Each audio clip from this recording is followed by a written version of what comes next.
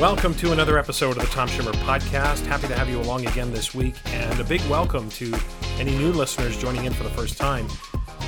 To say this has been quite a week would be the understatement of the century. Everything just seems to be coming together at once. 2021 seems to be picking up where 2020 left off, whether it's COVID or our continued work around racial equity, and now we have the attack on the U.S. Capitol. It just feels as if everything is increasing in intensity, and it feels as if humanity is being tested and pushed to the brink. I'll have a few things to say about what happened this past week in the United States, but in my opening segment, but wow, I don't know what else to say other than that it has just been a trying time for all of us. I want to quickly remind you to subscribe to the podcast YouTube channel. Just search Tom Schimmer Podcast on YouTube and you should find it. Full podcast episodes are there along with the video versions of the interviews. Those videos are usually posted a few weeks after the original podcast goes live. I think they can be great for PD sessions. You know, if you hear something in the interviews that you think would make for a good PD clip, then show that clip to stimulate some dialogue amongst your colleagues. As I said last week, I'm also hoping to add some other shorter, kind of single topic, quick hitter kind of videos this year, so stay tuned for that. Your listening and subscribing to the podcast means a lot, and I really do appreciate it. If you feel up to spreading the word on Twitter, Facebook, Instagram, or wherever, I would also appreciate that too. Just continuing to try to expand the listening audience. Today I'm excited because I've got my longtime friend and colleague Tom Hirk joining me today for the interview. He is a prolific author, a speaker, and also a fellow Canadian, so looking forward to our conversation about student behavior and school culture. In Assessment Corner this week, I'm going to address a topic I've heard a few times this week in separate Zoom meetings, and that is the topic of grading, and specifically why it's so important that we be clear on whether we're using the term grading as a noun or grading as a verb. So we'll talk about that as well. So that's the plan for today. We've got a lot to get to, so let's get to it.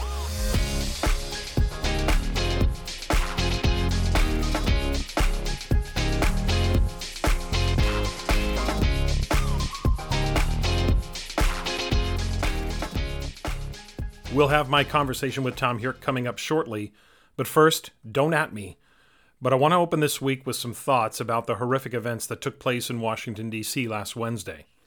Now, more to the point, one of the many thoughts I had as a result of what took place. Now, obviously, the attack on the U.S. Capitol was an emotionally jarring event, even for those outside of the United States. What happens in the United States often affects the world, and I'm not sure all Americans always understand that. Many do, of course, but instability in the United States creates instability in the world, especially when you have opposing political forces and opposing economic interests coming from Russia, China, and so many other countries that oppose true democracy. You better believe other non-democratic countries are going to pounce on the events of last Wednesday and use it to tell their citizens, see, that's the ugly side of democracy, you don't want that. Now, the very good news from last Wednesday is that the Congress got right back to business, and that is definitely a positive sign that the institutions of democracy carry on, at least acutely, in the face of one of its darkest moments. Now, it's anyone's guess as to what the long-term impact will be. As one commentator said, I thought quite insightfully, quote, "We're either watching the end of something or the beginning of something. I just don't know which it is right now," end quote. Anyway, I don't really want to get into the politics of it. It's not really my focus here. My focus here is to ask the question, how did we get here? Again, not politically. Look, I know there's politics involved, of course, but my angle here is not so much about politics. It's hard to avoid politics these days because it seems like everything is politics. If a once-a-century pandemic can become political, then it's a telltale sign that everything is political. But again, how did we get here? And by here, I mean, how did we become so brazen? Now, my feeling is that a big part of it has come as a result of the continuous dehumanization of people, especially those we don't know, or those in positions of power, or what we perceive to be advantage. Now, the internet allows us to be more connected than ever before, and yet we seem more disconnected than we've ever been. While we seem closer, it feels like we've never been further apart. The merging of what's real and what is fake or manufactured has never been more difficult to discern. We now, in our attempts to persuade people, reach for hyperbolic labels like radical, like the radical left or the radical right, to describe folks we don't agree with. Now, if I don't know you, even better, because I won't feel so bad when I take shots at you. You see, this happens in so many aspects of life. Some consequential and some not so consequential. Let's start with the not so consequential, professional sports. Do you ever notice that those who are responsible for running or coaching your favorite sports team are basically morons, idiots, or completely incompetent? The vitriol with which people talk about their sports teams might seem passionate, or it might seem harmless. But if you pay close attention to the language, it's as if those coaches and general managers aren't even human. Those criticizing would be the same people who would ask for an autograph if they met that coach or general manager in real life. Now, I'm not saying that general managers or coaches in professional sports should not be criticized when it's deserving, but the way we go about it is different. Video games have many of us believing that athletes in real life should be as automatic as their favorite video game, right? As if athletes don't have families, don't have struggles, don't have emotions, don't have things going on. Athletes aren't allowed to be human anymore. They're just supposed to shut up and dribble, right? What about politics? This is where it happens a lot. It seems to many that politicians are more avatars than human beings. They don't know and don't care that those politicians are mothers, fathers, grandparents, sisters, brothers, uncles, aunts, etc. Yes, politicians, like any profession, should be held accountable, but today more than ever, the accountability is paired with dehumanizing rhetoric. Look at any critique of any government's plan for schools during COVID, and you will inevitably hear, quote, "Well, it's obvious they don't care about teachers or students. They just want to send us to die," end quote. Now, hyperbole aside, which I talked about in episode 12, do people honestly believe that politicians just want to send their own grandchildren or their own children or their own brothers or sisters or parents who are teachers into a death sentence? You don't think this hits home to them too? Now, it's easier not to think about that, right? It's just easier to tweet, "They all want us to die," and then watch your likes and retweets blow up as you slowly drift off to sleep. The use of dehumanizing labels allows people to separate their humanity from the cold-blooded, unfeeling, diabolical avatars or images we see on TV. We use words like the government, the system, or even on a smaller scale, administrators or teachers in an inhumane way, and it starts to desensitize us to the truth about those labels, which is that those labels are actually people. People who have families and loved ones. Just because someone disagrees with you doesn't necessarily mean they don't care. Isn't that the pinnacle of self-indulgence? You don't see it my way, so you must be a monster. I mean, what if, in fact, your position is wrong? Oh, we never think of that, do we? Because I can't be wrong, because I thought it. Maybe another don't at me about the heightened level of self-indulgence in society is in order sometime in the future. We'll get back to that. Criticism of others? Of course, when it's deserved. But dehumanizing? That has to stop. It has to. We need to force ourselves out of that rut. It's time to rehumanize each other. Now, on Thursday, just one day after the events in Washington, and while I was trying to sort out all of the emotions I was having about what took place, I got a phone call from one of my best friends. Now, Darcy and I have been friends since 1999. We've worked together in 2 schools directly. We worked in the same school district for 12 years. He was a principal when I worked at the district level. I've known his children their whole lives since they were born. Our families are super tight. You get the picture.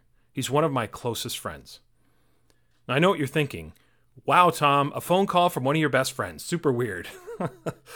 I get it. But 2 things stood out for me in that moment. One, we don't normally call. Like most of you, we spend the vast majority of our time texting. And 2, it was random. Now, I know we've all done the scheduled sort of Zoom happy hours and the connections during the pandemic, but there I was working away when my phone randomly rings, and it's a call from my buddy Darcy. Now, even the way I answered it, it was as if I won a contest, right? It's like, wow, an actual phone call. To what do I owe the honor? Now, we just had one of our normal conversations, mostly about sports. We're both huge sports fans, and we have, I think, these interesting discussions about hot topics in the NFL, NBA, NHL, and so on. And long before I started this podcast, Darcy and I used to hypothesize about having our own sports podcast, right? We're not sure anyone would listen because who cares what two educators have to say about the NFL, but hey, why not, right? I mean, who knows? Maybe sometime in the future there'll be another podcast in the library. Now listen, I was ripe for it, given where my head was post-Wednesday. But what hit me after we hung up was how impactful that phone call was. The human connection versus the flippant, often cryptic way that we sort of text. Now listen, I'm not advocating that it be 1975 again. But what I am saying is that in this screen-driven virtual reality, the humanization of our human connections is critical. Now Friday. One of the downsides of being self-employed and working from home is that you can always be working. But the upside is that on any given Friday, or any other day for that matter, you can choose to drop everything and go skiing. So that's exactly what my son and I did. My son is still on winter break for university, so he was off too. Now, I love skiing. I'm a good skier. I'm not great, but I would say I'm probably above average. My son, on the other hand, is exceptional. I haven't been able to ski with him since he was 10, and he's now 20. His ability, thanks to being in a freestyle program for years when he was single digits, 7, 8, 9 years old, or however he was, has him now at a place where his skills are insane.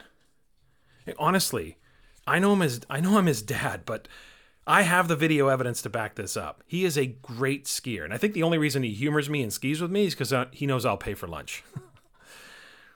In the spirit of humanizing, as I was thinking on Friday, in the wake of Wednesday, phone call from Darcy on Thursday, Friday, we go skiing. So in the spirit of humanizing, I decided to post a picture of the two of us on Twitter on Saturday morning.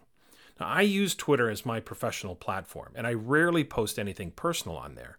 However, after Wednesday and Thursday, it felt like a great opportunity to humanize myself. Now, before you think I'm comparing myself to famous people or politicians, I'm not, okay? So let's get that right. However, on a much smaller scale, I have had people come at me on social media for things I post, especially about assessment and grading. Usually, the more intense the attack, the more anonymous the account. Like fake names and cartoon avatars are the ones who, ironically, show the most keyboard courage. Now, my epiphany is that when a personal platform is used exclusively for professional purposes, you can inadvertently dehumanize yourself, and others can dehumanize you as well. So I made a conscious decision to post a picture of my son and I to kind of rehumanize my Twitter feed. And again, I get no one really cares about, a picture of my son and I skiing, but that doesn't matter because I do. I care about it. We need to rehumanize one another. I don't know how else to say it, but it's time we started remembering. And look, many of you probably don't need this reminder, but we need to start remembering that there's a human being on the other end of your comment. Yes, disagree with ideas, policies, decisions. I get it. That's all fair game. But try not to make it personal. Don't act like the person on the other end is a callous Terminator-type robot whose whole purpose is to destroy your existence. I know it's easier to believe that, and we often want to believe that, but it's rarely true. If we can vilify the other side in a political debate, then there really isn't a choice, is there? We have to push back against that. We have to stop falling for that. The dehumanization of one another is, at the risk of sounding hyperbolic and not taking my own advice, the dehumanization of one another is going to be our downfall as a society. The people who disagree with you love their families as much as you do. The politicians whom you oppose hurt when they lose a parent or a grandparent as much as you do. They want their children to thrive and be happy as much as you do. The professional athlete who you simultaneously loathe and admire wants justice and peace in the world as much as you do. Again, I have no issue with criticizing the ideas or people's actions, but that's where it has to stop. If we keep dehumanizing humans, then I'm not sure what we will have left. I know that going forward, I'm going to audit my own online presence to ensure that I'm rehumanizing people so that I can be part of the solution, not part of the problem. Here today for the interview is my longtime friend, my longtime colleague, and fellow Canadian, well, actually, fellow BCer, Tom Hurek. Really excited to have Tom on the podcast this week. Tom is an author, he's a speaker, he's a consultant who has authored or co-authored 17 books, soon to be 18. Tom, I don't know how you do it. It's ridiculous. He is a keynote presenter. He's an in-demand workshop presenter. He's been an educator for 38 years and has held almost every role that you can imagine. He's been a teacher, school-based administrator, district level leader, executive director, you name it. Tom's probably served in that role at some point in his career. But if you know Tom as well as I do, you will quickly come to know that the role Tom cherishes the most is the one of grandpa, because it is obvious to all who know Tom how proud he is of his grandchildren. So there are so many areas that we could explore with Tom today, and no doubt will be a reason why Tom returns to the podcast. But today we're going to focus on student behavior and school culture. So again, Tom, thanks for joining me today. Thanks, Tom. It's a real treat to be here with you. And, I think we have an agreement that we won't share some of those stories that we do know about each other. They might not be fit for podcast content. I appreciate you providing all that background. Sometimes it reminds you that maybe it's just because I can't hold a job, or maybe it's the ADHD kicking in. I'm not quite sure, but it's a real treat and a real pleasure to be here with you today. Yeah, thanks, Tom. And I think it is one of those things where you just wear out your welcome sooner and sooner as your career moves on, right? And yes, we'll save those other stories for the director's cut that may or may not make an appearance on the podcast. All right, so let's dig into school culture, student behavior. Let's start with the biggest idea, and the biggest idea is that many teachers and principals. And to be clear, I obviously don't hold this position, but many teachers and principals might say, look, behavior is the job of families and parents. My job is to teach. Students should know how to behave when they don't, it's up to the families or the parents and caregivers to fix that. So talk first about why is it so important that schools be intentional and purposeful and proactive about student behavior? Yeah, and I understand that mentality. And I think part of it's driven by, because we have such limited time, and I need to have all that time on the academic targets, right? That gotta go. And if that's the approach we're going to take, then what we are accepting on some levels is that the behaviors we are seeing are the very best ones that kids have. We're defaulting the instruction of those things to people outside of us, expecting that what you or I might value for our own children, everyone else should equally value. And so then that gets away from what we know is actually happening, whether it's troubles in the home, whether it's kids coming from broken families, whether it's a cultural perspective, whether it's an economic perspective, whether it's all those things. If we're willing to accept that they have learned it elsewhere, then we should just give up rushing to consequence. But that's what we seem to want to do, right? Mm-hmm. For me, it's the same as with academics. If you haven't taught it, why are you expecting them to know it? And so spare me the rhetoric, the myth that, they ought to know. A kid in grade 9 knows they shouldn't interrupt. A kid in grade 9 knows how they have to eat in the lunchroom. Mm-hmm. So what you're telling me then is you're going to ignore the evidence you have that Tom keeps calling out in class, and you're hoping that he knows. Mm-hmm. So then we rush to consequence. Listen, I think between the two of us, we've got 50, 60 years of education. I have yet to meet a kid who got consequence to better behavior. I'm not opposed. Absolutely. Yeah. The rush to Tom, you bring up such a good point, because, we tend to always respond to the negative, but we don't necessarily focus. Like, if you're going to respond to the negative, then where is the response proactively, right? The idea of the taking that instructional and intentional approach. Yeah, right. That notion, we say we're built on a foundation of responsibility. And what happens? 30 kids walk into class, 29 have done all the things that we defined as being responsible. One doesn't. And who gets our attention? Right. Every time it's the one. And in that moment, we have clearly indicated to every other kid, it's not about responsibility, because the thing kids want the most, you, your time, your attention, we have just given to the one kid who is behaving irresponsibly, thereby further entrenching. Look, I'm not opposed to consequence. Don't get me wrong.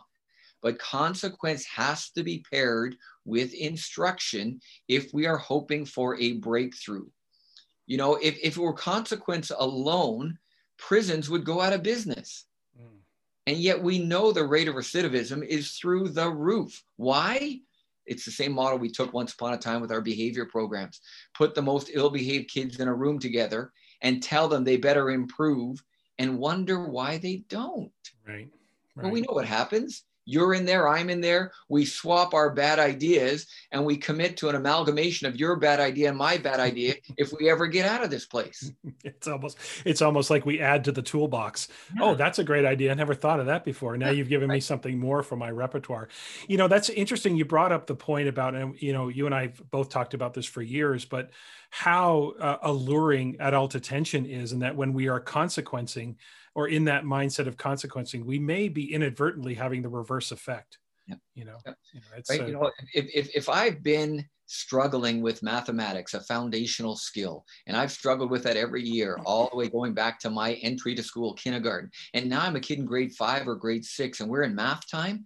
Look, I believed 5 years of adults who told me I suck at math, but I need to have a certain cachet with my peers. So guess what I'm going to focus on? Yeah. I'm going to be, you know, we're going to math. Good. I'm going to get kicked out. You think that's a consequence. I think it's a bonus. I now don't have to do math. I got you off your game. My peers think I am awesome. Yeah. You have that dueling reactions, right? So not only do I get to avoid math, but now my friends, my peers think I'm hilarious. Oh, yeah. Right. Clowns get standing ovations. Yeah. It reminds me of you know, the expression that, you know, time out only works when the time in environment is a positive or a desirable, right? That if you're not in an environment that you want to be in, that, you know, removing the student or what you perceive to be a consequence really ends up being a kind of reinforcement, and we're going to get to reinforcement in a moment, but I want to look at the bigger picture here, because one of your many excellent books, Tom, is the book 7 Keys to a Positive Learning Environment in Your Classroom. So let's start with those 7 keys, and maybe what are those 7 keys, and give us a quick sort of summary of why each of those keys is so important. I just happen to have the book here with me, Tom. Oh, do you? Okay, that's good to know. You know, we talk all about this whole notion of the 7 keys, and you know, they certainly weren't meant to be that you must do them in order, but you must do them all if you're going to have that sort of functional classroom environment, right? And so it all begins with classroom expectations. That's key 1. And you'll note the emphasis on the word expectations. I am not a fan of rules. We all know the old adage, rules are made to be, right, broken. We know that, right? So we can all think of experiences where once we establish the rule, and by the way, when do we establish the rule? After a violation. We don't ever want to see that again. Now think about what we could end up then doing as educators. We could create a new rule every day, right?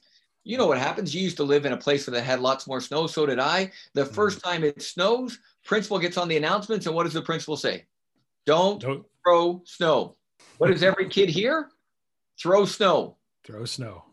They all come to the office. They all become schoolhouse lawyers. Yeah. I didn't throw it. I tossed it. I kicked it at the kid. I invited the kid over to the tree. I shook the tree, and the snow fell of its own free will. It was magical. I put a rock in it so it wasn't a snowball. I threw a slush ball, right? Why? Yeah. Because the rule was don't throw snow. Look, we had an expectation of respect. What did respect mean? You didn't violate anybody's personal space. You didn't cause anything that caused them to feel hurt, unwelcome, not a part of our family. I don't care how the snow got on that other kid. Were you the author of that, right? What are you supposed to remember? Respectful. I shouldn't violate their space. I shouldn't do anything that causes them to feel hurt, unwelcome, not a part of our family. So expectations are always the big kickoff, right? Then we get into targeted instruction. Once we agree on the expectations, who teaches them? Yeah. Short answer is every adult who intersects the life of that kid, right? From our bus driver, through our custodian, through our front office staff, through our support staff, through the people from central office, when they come, everybody is responsible for teaching our expectations. We then get into the positive reinforcement. You know, you and I in our background, we both know at a minimum, it's 4 positives to every negative to bring us back to balance. How do we work towards that? We then get into data-driven decisions, a big chunk of the work we've both done, being evidence-based. Right. Data has got to stop being a bad 4-letter word in our profession. Yeah. It's become that, I think, simply because of how we use it. You know, I've often shared this notion of we've got to stop using data as a hammer, rank and sort, and start using data as a flashlight, convert to evidence. What does the evidence tell us? We talk about differentiation and enrichment as key 6, right? Do we do what we need to do to ensure learning for all? It's a lovely 3 words that everybody says, oh yeah, I believe in. All right, well, what are you doing for the kids that aren't there yet? That most important 3-letter word. What are you doing for the kids who already had it before you taught, right? Differentiation, the word that's in there is different. Slower, louder is not different. It's not differentiation, it's humiliation. Right. Enrichment is not a volume proposition that we reward our best and brightest with more because then they stop being engaged. Right. And then, you know, key 7 is just about collaboration. We know as strong as we have individuals in our profession, and I believe, by the way, we are blessed with the best adults ever in education. You become infinitely smarter when you work with others. That's the strength of a team. You're a sports fanatic. I'm a sports fanatic. We know we got teams that we cheer for. They got players at certain positions that are awesome. And then they get to the playoff round and they lose. How did they lose? Well, they came up against a team that was committed to each other and to the cause rather than their individual stats. So in a nutshell, that's the 7 keys. Yeah. I want to pick up on a couple of things you mentioned there. First, I love the way you phrase the idea of a flashlight. I think the idea of database decisions too often, and this is just a comment on my part, the idea that data people often see as just a spreadsheet or a graph, as opposed to thinking about an expansive definition of data being good information that helps inform the decisions we make going forward. And I love the idea or that notion of the flashlight. But I want to sort of go back to expectations because as you were talking about the first key, it's making me think about, I want to maybe have you do a little think aloud here because we are clearly now since George Floyd and probably should have been sooner. But here we are where racial equity, cultural responsiveness is at the forefront, and we all need to be better at allyship. We all need to be better at what we do. So my question to you as a kind of think aloud is how do you see behavioral expectations becoming more expansive in a school? Simply because if we look back, we think about what was good behavior in a school was often defined through a white Eurocentric lens. This is what it means to behave appropriately. And I'm recalling my conversation with Anthony Muhammad about, you know, what different cultures accept as sort of their norms of behavior, if you will. So how do you see schools being able to create expectations, but also being able to take an expansive view, a culturally responsive view to what those expectations actually are? Yeah, and I think a good part of that cultural responsiveness is tied with that is this notion of cultural humility, right? Am I willing to accept that I don't know everything? I know through my own lens as a 60-year-old white male who grew up in. Now, I can share, that my youth was entirely negative, was all kinds of problems. But I still know that being white still afforded me a privilege that someone in the same situation of color would not have had, right? I shudder to think. So now when we start to talk about in our school, and the model I really like to work on, Tom, is this notion of our house, right? Welcome to our house.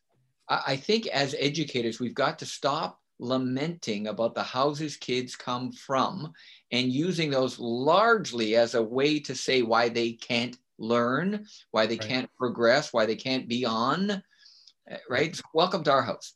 Yeah. We accept the responsibility for. So now we get to our expectations. If we, and you know this, oftentimes people land on the same expectations of respect, responsibility, safety. All right, so what does that look like in our house? Mm-hmm.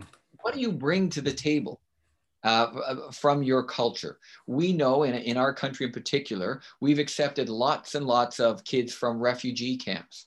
Mm-hmm. Well, guess what respect looks like there? Yeah. Right? So where are we now? Where is it that we'd like to be? Do we commit to teaching? So let's say we tell kids, look, here's what respect looks like. One of the basic tenets of respect across any culture is when one person is talking, the rest of us are listening. Mm-hmm. In many cultures, when the elder talks, it is dead silent out of deference to, regardless of what they're saying. It might not even be logical, right? But so now here's how we're going to build out on respect. When one person is talking, the rest of us are listening. Yeah. If there is a violation, we don't rush to consequence. We rush to teach. Right. Remember now what it looks like.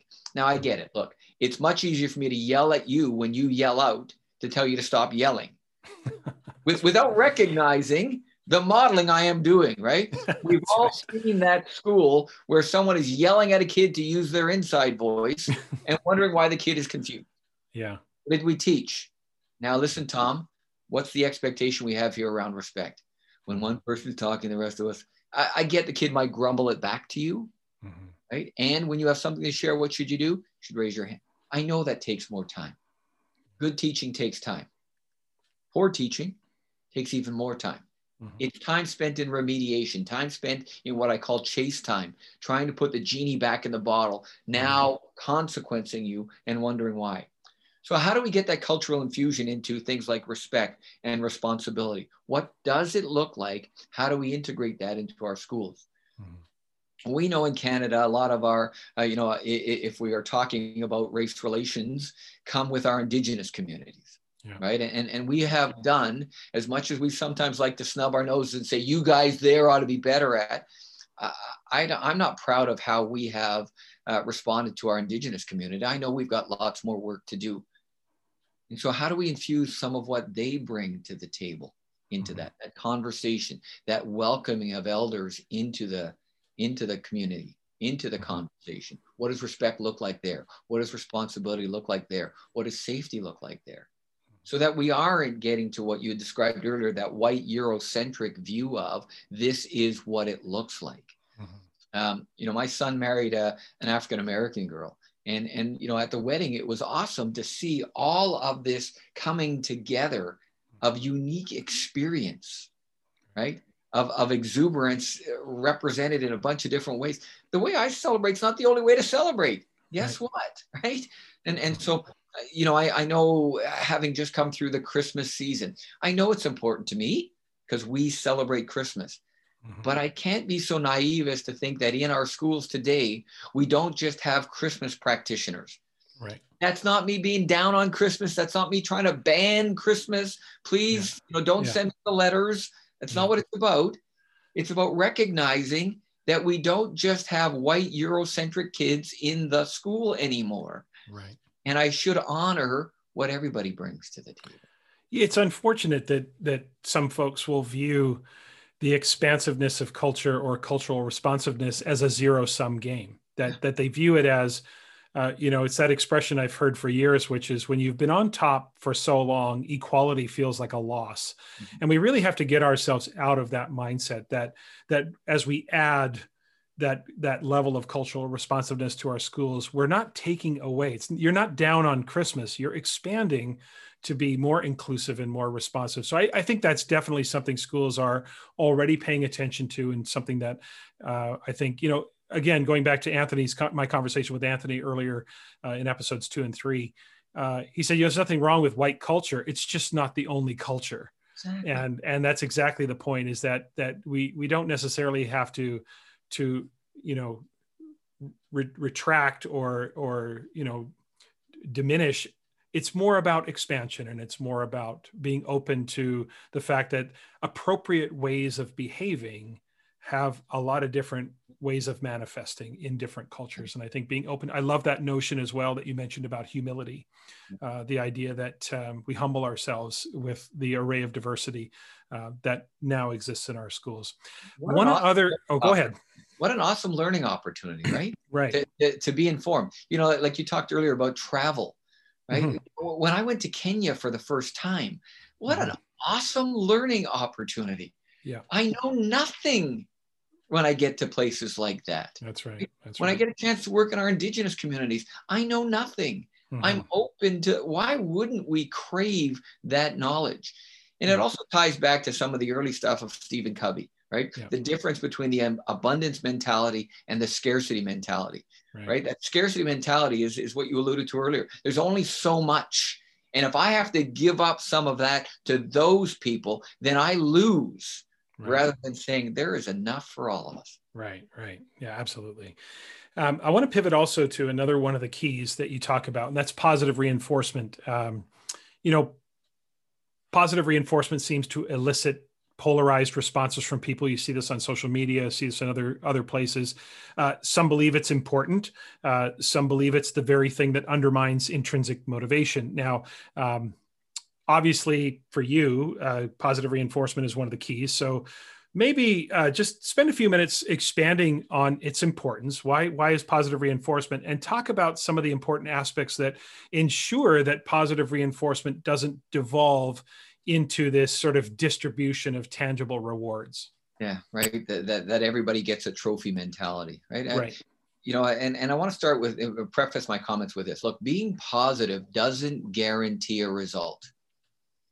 But being negative sure does. Mm-hmm. I know what's going to happen if I operate only from a negative mentality, right? Of an expectation that you'll get the message when you see how stern I can become. And listen, Tom, I'm embarrassed to say that's how I started my teaching career. Yeah. I believed that I had to be louder than anybody else. I had to find the kid who was the biggest problem and put them in their place. Right? Because that would let everybody know. And so I did. I had a loud voice. I still have a loud voice, right? And that's what I did. I used it as a weapon. When we talk about this positive reinforcement, it's not at that other extreme either of everybody gets a prize. We talk about being aware of what kids bring to the table, of some of the things they've experienced. Here's what we know. If we are trying to change behavior, it takes time. University College of London study that looked at how long it takes to establish a new behavior range from 28 to 254 days, longer than a school year. We know we have 254-day kids coming to our schools who have experienced way beyond trauma, that if we knew all the details, it would bring us to our knees. That they have survived this. So now how do we begin then to get to building a level of respect, right? How do we begin to get to appropriate language? Look, when I taught severe behavior, if I was going to send home the kids every time they dropped the F-bomb, my class would have been empty by about 8:30 every morning, right? Were they always saying it out of anger? No, lots of times it was out of familiarity. How do I want to teach you that there's other ways? I began to record the kids, right? Hey, you dropped the F-bomb 3 times in that last 4 sentences, right? No, I didn't. Well, let's listen. Now, you notice the second time you used it very descriptively. I had never heard the word used in that way.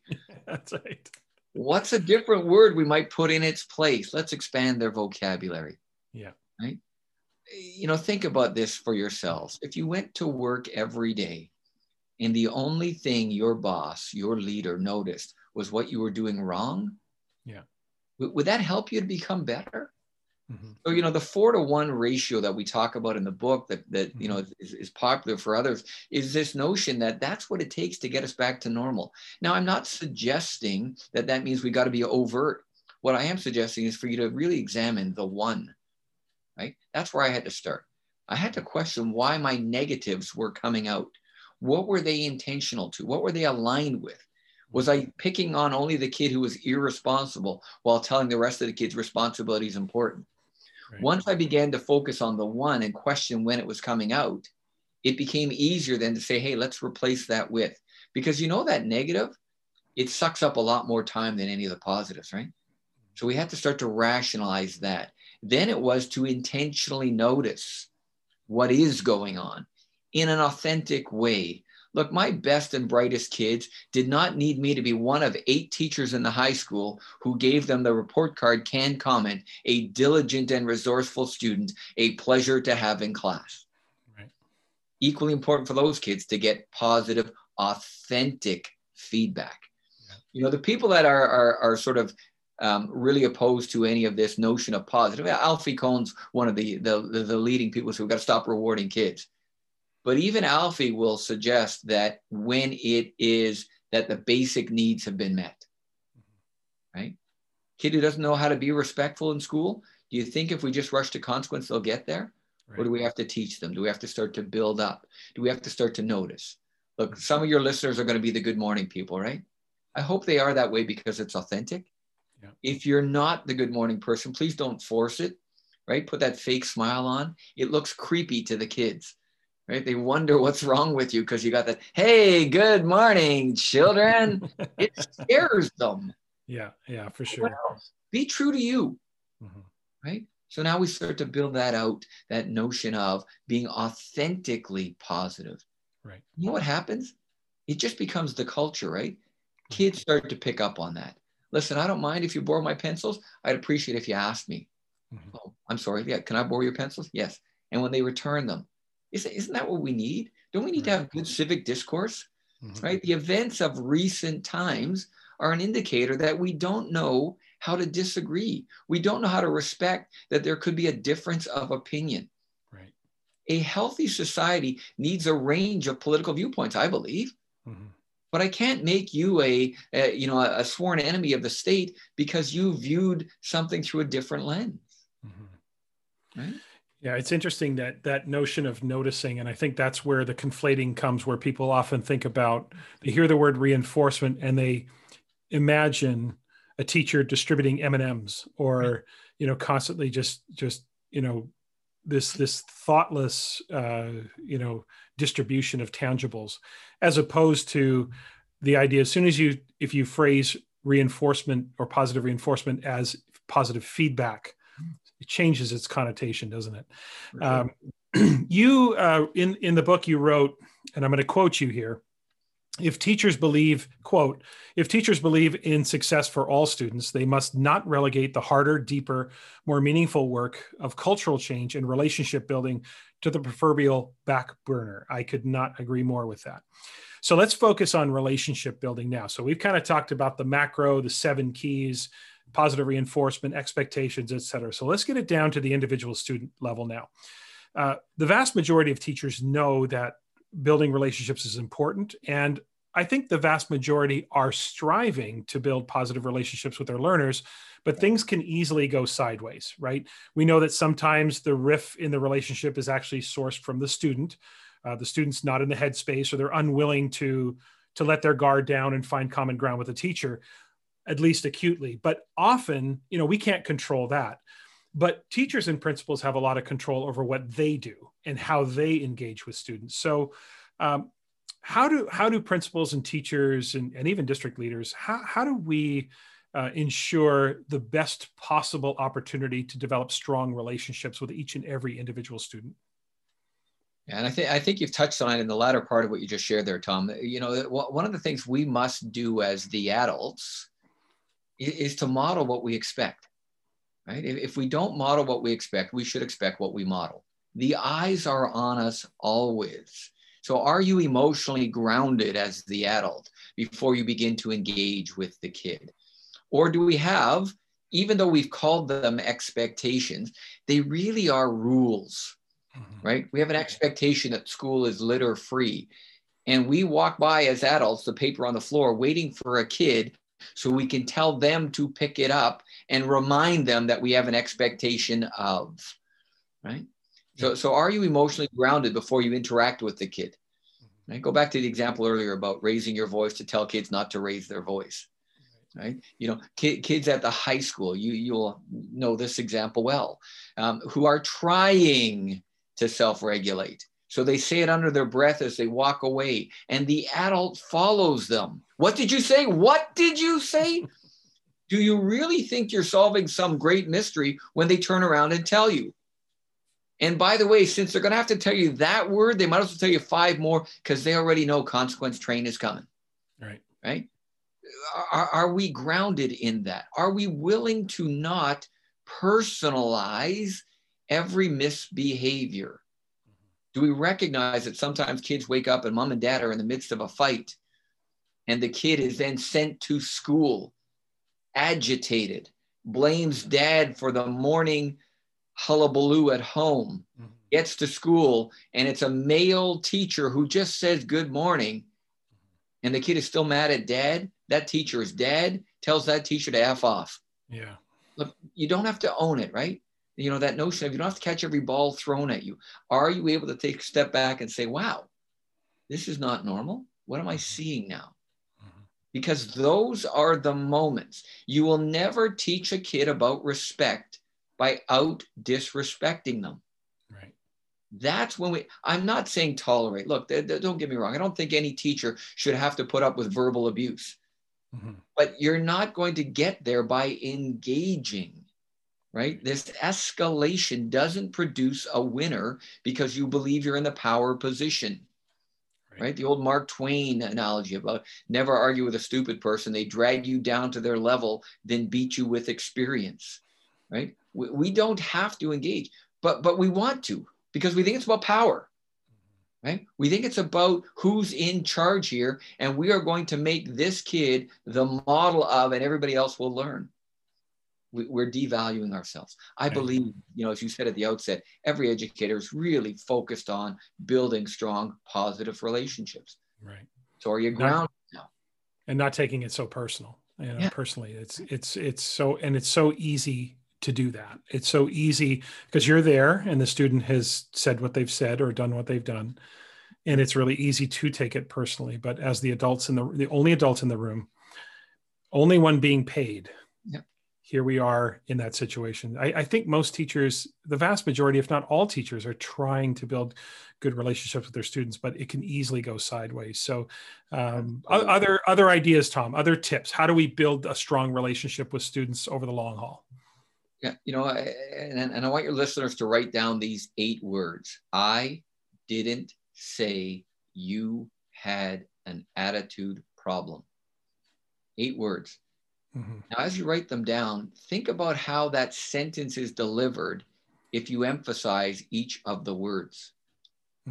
So this notion of, are you conducting yourself? If I emphasize the I didn't say you had an attitude problem, it means somebody else said it. If I emphasize the didn't, it's just a straight denial. If I emphasize the say, maybe I wrote it down somewhere. If I emphasize the you, it's somebody else. If I emphasize the had, it's still evident, etc.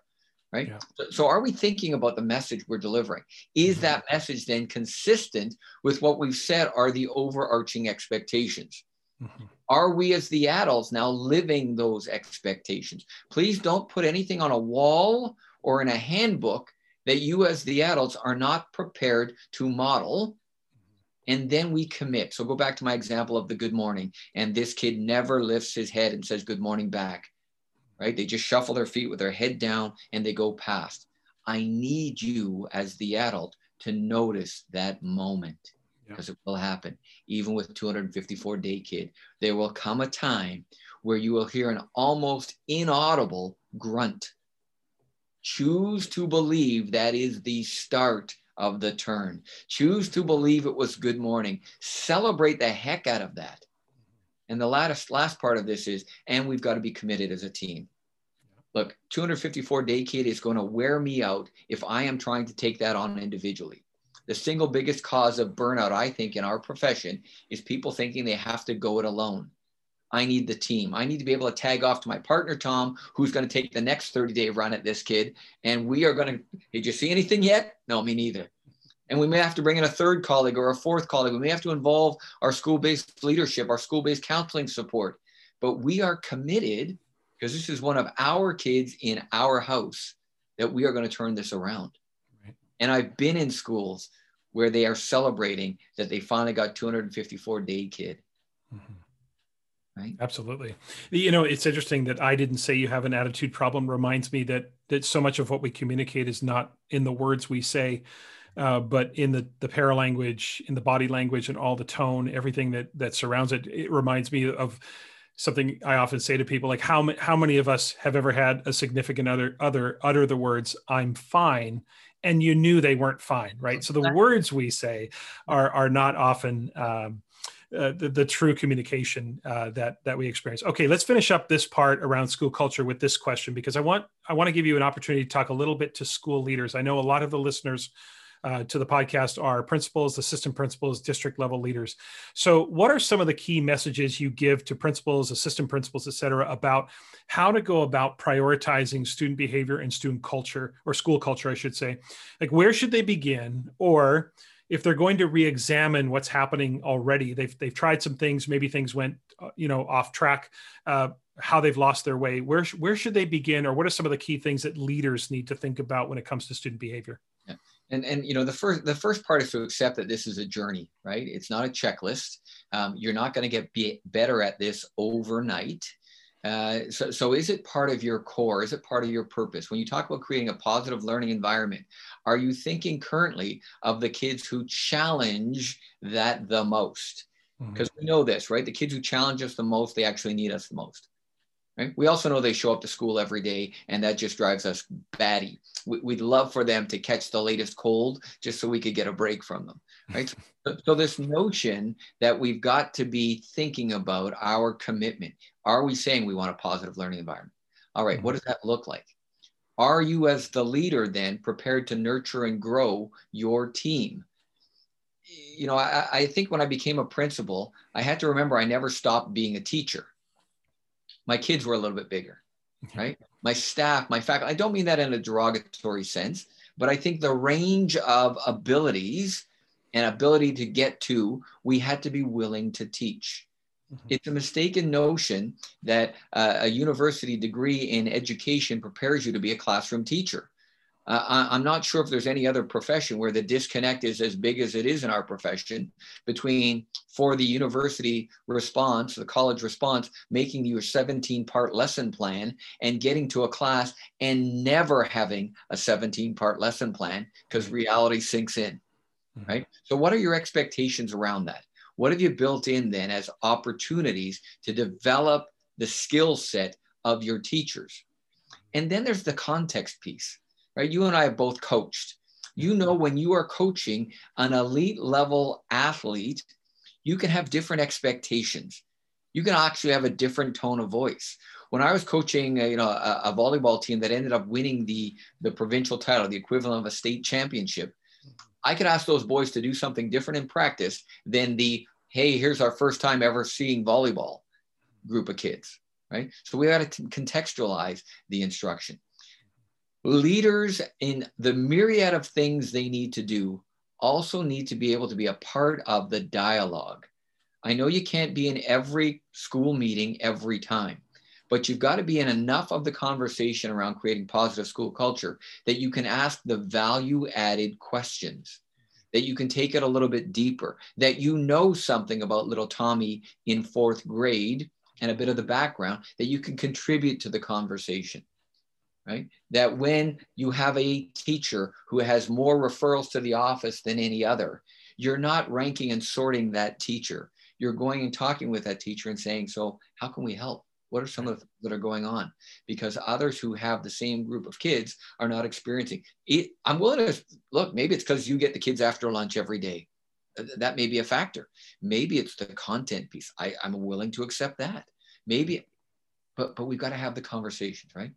I think as a high quality leader, and even as a high quality educator, you need to have 2 characteristics: courage to force up the tough issues, and vulnerability to accept that there may be a different path, a different response we can take in this situation with this kid, with this colleague. I love that. I love the idea. It almost it seems to be an apparent, like a dichotomy, but it's not, right? No. It's the courage and the vulnerability. I think that's a great point, Tom. Tom, listen, this has been fantastic. As you know, that's the bulk of the interview, but I always end the interviews with a little bit of fun. I want to give people a chance to get to know you a little bit. So we're going to finish with a segment that I've kind of rebranded. It used to be 5 questions, but we're just going to keep it to 3 questions. So I think we'll you've also rebranded this as the most fearful part of the interview. I like to scare people as to what is he going to ask me on this last part. But like I said, it's a chance for listeners to get to know you a little bit on a more personal level. Nothing too intrusive, just some fun questions. So here's the first question. What's the one thing that's not work related, can't be work related? What is the one thing that you love to do that you never seem to have enough time for? That's a very good question. I love getting to sporting events, and I still have on my list, to get to a high level college football game, right? Get to a high level, some of the American sports, right? That we don't get to see at the same thing here in Canada. So, if I had more time, I'd love to just take, a 2-week trip to a tour of the big cities and watch the big events. I'm a big hockey fan. I'd love to go on the original 6 tour and visit those, right? So that would be something I think that would be really appealing. Yeah. So for listeners, you don't know, Tom lives on the west coast of Canada, but is a massive Montreal Canadiens fan.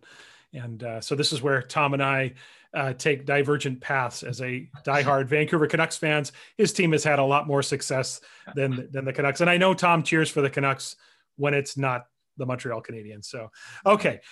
Question 2, what band or type of music are most people surprised that you listen to, or that you like to listen to? Like what music kind of surprises people? They go, wow, I didn't think you would like that type of music. So this will date me because it's the era I grew in, but I'm a big Freddie Mercury fan and Queen fan. And in fact, that is my ticket to my longest standing relationship with my wife and I, coming up on our 40th anniversary. My ticket to success was to get her a ticket to the Queen concert. Once I did that, she was able to see past all of my very obvious faults, because clearly I had something there. So, if you catch me, imitating a Freddie Mercury falsetto, that might throw a few people. Yeah. Well, it's interesting because Freddie Mercury, for me, is, and I talked a little bit about this, I think, with Bill Ferreter, about the number one frontman of all time. And for me, it begins and ends with Freddie Mercury as the number one lead singer or frontman. So that's interesting. And certainly you associating yourself with Freddie Mercury gave your wife a chance to see past all of those flaws. Exactly. Okay. Last question, Tom. And take your time on this. If you had the power to invent a holiday, one that we don't currently have, what would it be, and when would it occur? Yeah, what would it be? Well, and again, I'll take it from a very selfish mode. I think we ought to have a national fishing day where I could just get out on a boat with, the appropriate liquid beverages in the place where there was guaranteed catch. And I got to tell you, I wouldn't even know that the day went by, because when I'm out on a boat catching fish, the hours would just slide by. In fact, I think we, rather than just a day, we should make it a weekend. Okay. Maybe a national weekend holiday, because I don't think there's such a thing as a national weekend holiday. So if we're going to have the ability to create, let's go all in. Absolutely. Right. And I think we can guarantee the beverages, but I'm not sure we can guarantee the catching. But absolutely a fishing holiday. I love that. Okay. Even though I don't fish, I'll go along for the ride. Absolutely. Okay. Tom, as you know, I finish up every interview with the same question with all guests. And as what I'm trying to do with the podcast a little bit long-term is thinking about success and happiness and where people find that in their lives, how they define it. So as you've heard me ask many guests before, I want to finish up with this question. If a random person stopped you on the street and asked you, what is your definition of success? How would you answer them? Give that some thought. I think the first thing for me when I think about success is I wake up every morning without dread about what I get to do, right? The work I get to do, the relationships I have, the connections. Every morning when I wake up is just, I'm looking forward to the day, right? I don't have that. The second part of that is, for success, I want to be the person my grandbabies think I am, right? You know what it's like when no matter what happens for them, I'm just grandpa. That is the thing. They don't know if I've written 17 books or if I've written 17 sentences. That doesn't matter, right? They look at me, and so I want to be the person they think I am. That to me would be the ultimate definition of success. I absolutely love that.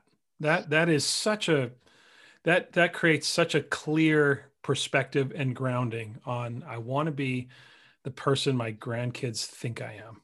That's I think a fantastic way to finish up today. Tom, again, I really appreciate you taking the time to join me today. Listeners, really would encourage you to follow Tom on Twitter. Tom has a great Twitter feed, lots of great content, lots of deep thinking around education on a number of different topics. His Twitter handle is @THirk. So that's the Twitter handle. And I would also encourage you to spend a bit of time on Tom's website, www.tomhirk.com. You'll see Tom's publications. You'll see Tom's blogs. Tom also blogs at the allthingsassessment.info website that I've mentioned in previous episodes with Cassandra and Nicole and Katie White, et cetera. But Tom has his own blog spot as well that you can find a lot of content there for Tom. And you can also find Tom on LinkedIn and Facebook. Just search Tom's name, Tom Hirk, on LinkedIn and Facebook. So I'd encourage you to do that. You won't be sorry to follow Tom, and especially the Twitter feed. I think there's some really great content there. So Tom, thanks again for being here, and I look forward to next time. Thank you, Tom. Appreciate it. In Assessment Corner this week, I want to address a question that's come up a couple times this week about grading. Now, grading is obviously a hot topic, and I see and hear a lot of conversations about grading. So just this past week, the conversation came up a couple of times on 2 different Zoom calls that I was facilitating. And the question sort of centered around, can we get rid of grading altogether? And that question always requires a qualifier. And the question would be like, what do you mean by grading? Do you mean, can we eliminate the need for teachers to examine student demonstrations of learning? Do you mean, can we eliminate putting a score or a level on every piece of evidence the students produce? Do you mean, can we eliminate summative assessment altogether? Do you mean, can we eliminate report cards?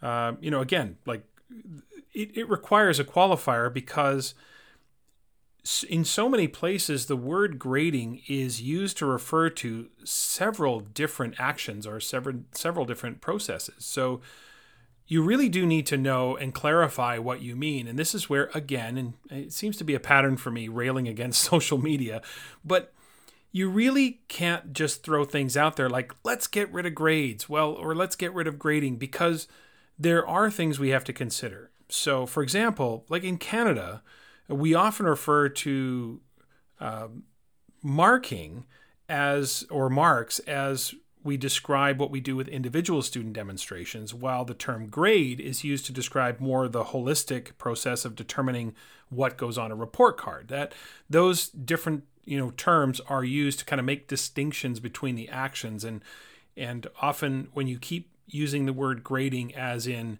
report card grades or grading papers, they are 2 different actions and do require some distinction. So when that word is used kind of universally to describe everything around assessment, then you really do need those qualifiers, right? So to address this, I often ask, when people say, can we eliminate grades? I'll often ask the question, do you mean grades or grading the noun, or grades or grading the verb? Okay, because that distinction is really important. So let's start with the noun. So can we eliminate the things that are grades, the symbols? Well, sure, of course we can. The symbols or descriptors we use are completely negotiable. Letters, numbers, symbols, descriptors, they're all plausible ways to indicate or synthesize the degree to which a student has learned. And I'm not necessarily saying that they are the most thorough or the most complete, but there is some legitimacy. I do find it interesting when people just sort of automatically say, well, grades are arbitrary. I sure hope not, because I sure hope that the grades you're determining are based upon some well-established, transparent criteria. I know it sounds, good on Twitter to say grades are arbitrary, but if they're arbitrary, that's the adults doing that. That's not the existence of 5 letters of the alphabet. What's happening is that the adults have disassociated the letters of the alphabet from the established criteria, and therefore they become arbitrary. But somehow we try to escape responsibility for the fact that grades have become disassociated with learning, and that really is the adults doing that. So they're not arbitrary, at least they shouldn't be arbitrary. And if they are arbitrary, then we're talking about an implementation error. So symbols, descriptors, all of that can be negotiable. And can you eliminate them and go to more of a narrative? Sure, of course you can. Obviously, there might be outside forces, university applications, things like that require certain formats. But again, university transcript requirements are actually a lot looser than some might imagine. Most universities accept students, or have at least the potential to accept students from around the world, so they get transcripts in all shapes and sizes. So the flexibility is much greater than one might imagine. And we have to, I think, in some respects, make sure that the transcript or the levels of performance are accessible, which is why in the description of the school and an explanation of the grading system, that's usually where we try to describe that in the transcript so that the university admissions officers can kind of interpret what the transcript is all about. So it's all possible. Okay, as far as the noun is concerned, that's all doable. But let's talk about grading the verb.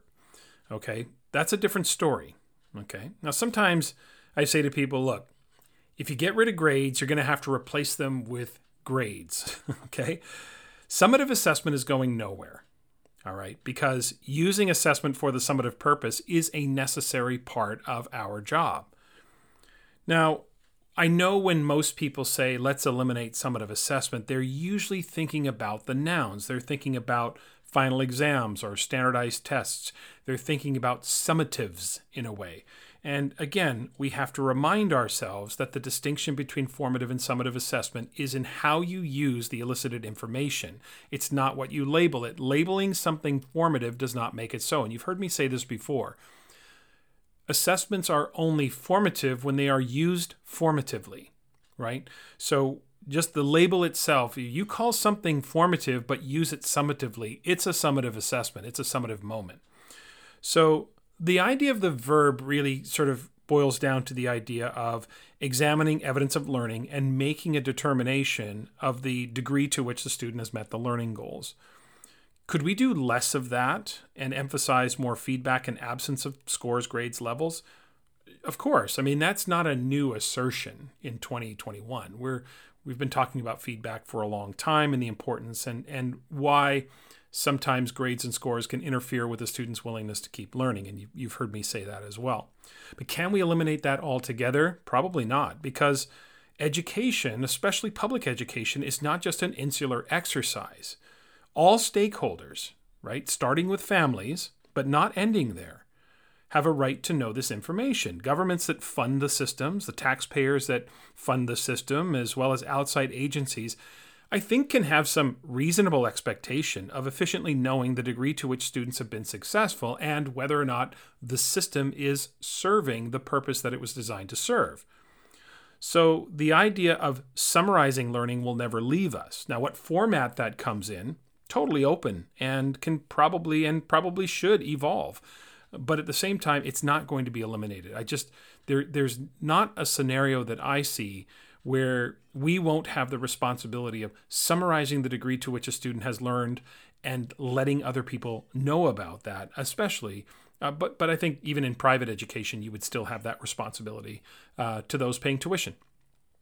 So, more thorough reporting might be more effective, but it actually may tip the scales and not be as efficient. So my mindset has always been trying to balance both. How do we create an effective and efficient system of reporting? So eliminate nouns? Sure. Eliminate the verb, the action, the idea of assessing student performance? I don't think that's going anywhere. Now, many talk about portfolios as being a a more thorough way of demonstrating. And I have no argument against that point. My only point with portfolios is often when we talk about portfolios, we don't think about the practical application of the portfolio. So I've heard many people talk about portfolios in the sense that, when students graduate, what if they had a portfolio? Instead of a transcript that just had a bunch of grades on it, what if the students had a portfolio of evidence that they used as part of their university application? Okay, sure. Let's talk about portfolio from a practical perspective. I want you to understand clearly, I am making zero argument against the idea of a portfolio. Okay, conceptually, the idea of gathering evidence, the only argument I would make with portfolios is make sure that you're clear on what purpose you want the portfolio to serve. Because sometimes folks will say, well, we want this portfolio to be an assessment portfolio, and then really what it becomes is show and tell. It becomes just a gathering of pretty little things that go into the portfolio. So for portfolios to be effective, we have to understand, is it a growth portfolio? Like, am I showing evidence over time that shows my growth? Is it an assessment portfolio where I show evidence of certain, standards and outcomes? Like, again, be clear on the purpose of the portfolio. Just doing a portfolio, again, doesn't necessarily mean that it's an effective way to communicate. All right, so here's the example. UCLA. In the United States, UCLA is the school that receives the most university applications of any school in the United States. UCLA in 2017-18 received over 100,000 applications. Okay?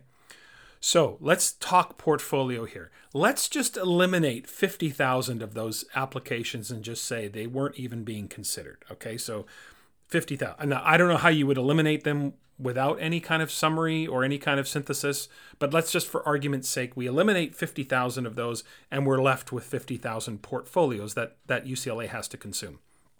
Now, my quick math on this, I could be wrong, but let me run some quick math on this. 50,000 portfolios. Let's give each person 15 minutes to consume the portfolio. That means it's going to take 12,500 hours to consume those 50,000 portfolios. Now, if we count breaks and fatigue, something like that, let's just operate off a 7-hour workday. Okay, given the fact that if it's an 8-hour workday, there's fatigue and all of that, right? So if that's true, if there's a 7-hour workday, okay, you would need the equivalent of 1,785 days to consume those portfolios. That means 10 people could do it in 178 days. 100 people could do it in 17 days. 17 days, 100 people. UCLA is going to hire 100 people to spend close to 3 weeks consuming application portfolios. That's not going to happen. And we're only dealing with half of the applications here. So do you see where this is going, right? This is there's one thing to talk conceptual. Is a portfolio a more thorough way of showing a student's growth or showing their evidence of learning and all of that? Absolutely. There's no argument for me on that. But at some point, these ideas in the abstract, we have to think about them from a practical perspective. So the point I'm trying to make is that when talking about grading, again, as I said, if you get rid of grades, you're probably going to have to replace them with grades, because the idea of synthesis and summarizing is likely not to leave us, because at some point we have to have an efficient way to communicate to all stakeholders the degree to which students have met the prescribed learning outcomes or the expectations of the class. Again, be clear on terminology. When you're talking about grading, are you talking about the symbols? Are you talking about the action? What are we talking about here? And make sure that we're clear on terminology. You want to get rid of grades, the noun, the symbols, and you want to change those and change those over? No problem with that. Absolutely. Okay, let's talk about that. Let's dig deep into that. But grading the verb, well, that's probably here to stay in some way, shape, or form. That's all we have for today. Remember to follow the podcast Twitter account for updates at Tom Schimmer Pod, as well as my personal Twitter handle, that's at Tom Schimmer. Also, please email your questions for Assessment Corner, as well as any other suggestions for the podcast. That's tomschimmerpod@gmail.com. And don't forget to check out the YouTube channel. As I mentioned in the opening, I'm looking to add some new features to that and new segments in 2021. And really, The video versions of the interviews are excellent uses for PD, so check those out as well. Next week, my guest will be none other than Rick Wormeli. I'm excited to have Rick on the podcast, so you don't want to miss that. Please subscribe, rate, and review the podcast, especially on Apple Podcasts. That seems to be the place where your ratings and subscriptions go a long way to expanding the listening audience. And of course, if you're up for it, please spread the word about the podcast to some of your colleagues or your friends through social media. I would really appreciate that. Have a great week, everyone.